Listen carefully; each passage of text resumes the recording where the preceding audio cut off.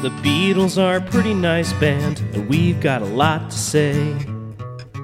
The Beatles are a pretty nice band, talk about them day after day. But we also love the outfield a lot, so are these songs better than your love? The Beatles are a pretty nice band, someday we'll judge if they're fine, oh yeah, someday we'll judge if they're fine. Fixing a hole. If I'm wrong, I'm right, where I belong. So, for me, it's hard to pinpoint the genre of this song. It's really mishy-mashy. That's a scientific term. You got Bird's guitar and harpsichord, and Ringo's hitting the hi-hat a lot. I don't know why it bothers me so much. I do love the guitar playing. The lyrics are clever. Parts are greater than the sum for me. Yeah, it's kind of a disconcerting listen. Like, I'll give you that. I mean, I guess genre-wise, we could just call it Baroque pop. I guess I more fit that in with, like, the harpsichord, you know, as, like, the main instrument of that genre, or, like, the touchstone. But I also do love the guitar work here, and that's kind of the most interesting part of it for me. Otherwise, the song's just kind of plodding, but, you know. Condemned upon its release for perceived references to heroin injection, but Paul denied that. Paul said on November 26, 1967, "When I wrote it, I meant if there's a crack on or the room is uncolorful, then I'll paint it." In truth, the song... Take. Yeah. Well, it's the take of the author. Yeah. It's... Again, I also always thought it was about shooting junk. In truth, the song, like Got to Get You Into My Life, was another ode to pot. It explored the joys of allowing one's mind to wander and the freedom from being told what to do. Paul McCartney said, "It was the idea of me being on my own now, able to do what I want." This was after he left the Asher house. "If I want, I'll paint the room in a colorful way. I was living now pretty much on my own in Cavendish Avenue, and enjoying my freedom and my new house and the salonness of it all. It's pretty much my song as I recall. I like the double meaning of if I'm wrong, I'm right, where I belong." And he still belongs there because he still owns that house. LSD also played a part in the song's genesis, obviously. Mm-hmm. Paul was the last Beatle to try the drug in 1966. And then told everybody about it. Look at me. He did say to the BBC, "Well, look, if you think that I'm a bad influence on kids, don't air this segment." And they did, obviously. Paul talking in his lyrics book that came out a few years ago. "Around that time, when I closed my eyes, instead of there being blackness, there was a little blue hole. It was as if something needed patching.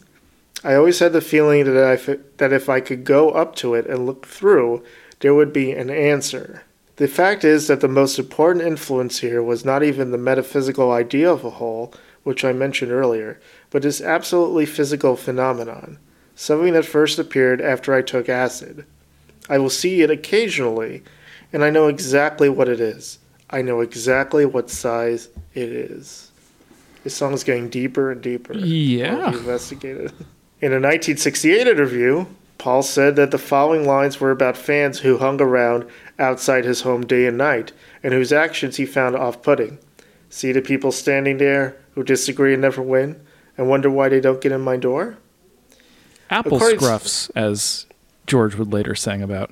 That's right. According to McCartney, an unusual guest was brought to the session, and this is pretty ironic.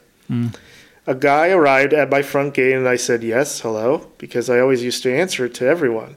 If they were boring, I would say, 'Sorry, no,' and they generally went away. This guy said, 'I'm Jesus Christ.' I said, 'Whoop,' slightly shocked. I said, 'Well, you better come in then.' I thought, well, it probably isn't, but if he is, I'm not going to be the one to turn him away. So I gave him a cup of tea, and we just chatted, and I asked, 'Why do you think you are Jesus?' There were a lot of casualties about then. We used to get a lot of people who were maybe insecure or going through emotional breakdowns or whatever. So I said, 'I've got to go to a session, but if you promise to be very quiet and just sit in a corner, you can come.' So he did. He came to the session and he did sit very quietly, and I never saw him after that. I introduced him to the guys. They said, "Who's this?" I said, "He's Jesus Christ." We had a bit of a giggle over that. So Jesus chose the Fixing a Hole session out of all the Beatles sessions to visit. That's interesting.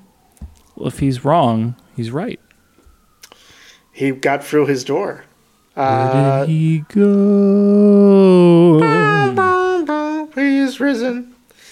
The recording of Fixing a Hole began on February 9th, 1967. The Beatles used Regent's Sound Studio in London because Abbey Road was unavailable. It was the first time the group used another studio to record for EMI. I wonder who blocked their studio time. I would love to know that. Why wasn't it available?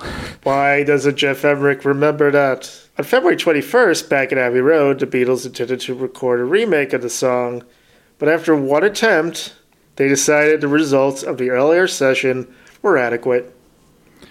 Lazy and high, lazy and high. It's fine. Love count 0. Josie scale. Gonna give this one a Josie. I don't hate it, but, it's not as good as your Love Buddy outfield. I'm sorry. Sorry, Paul. Yeah, I agree. I'm not the biggest fan of this one, and I'm going to give it a Josie. The Beatles are a pretty nice band, talk about them day after day. But we also love the outfield a lot, so are these songs better than your love? The Beatles are a pretty nice band, someday we'll judge if they're fine, oh yeah, someday we'll judge if they're fine.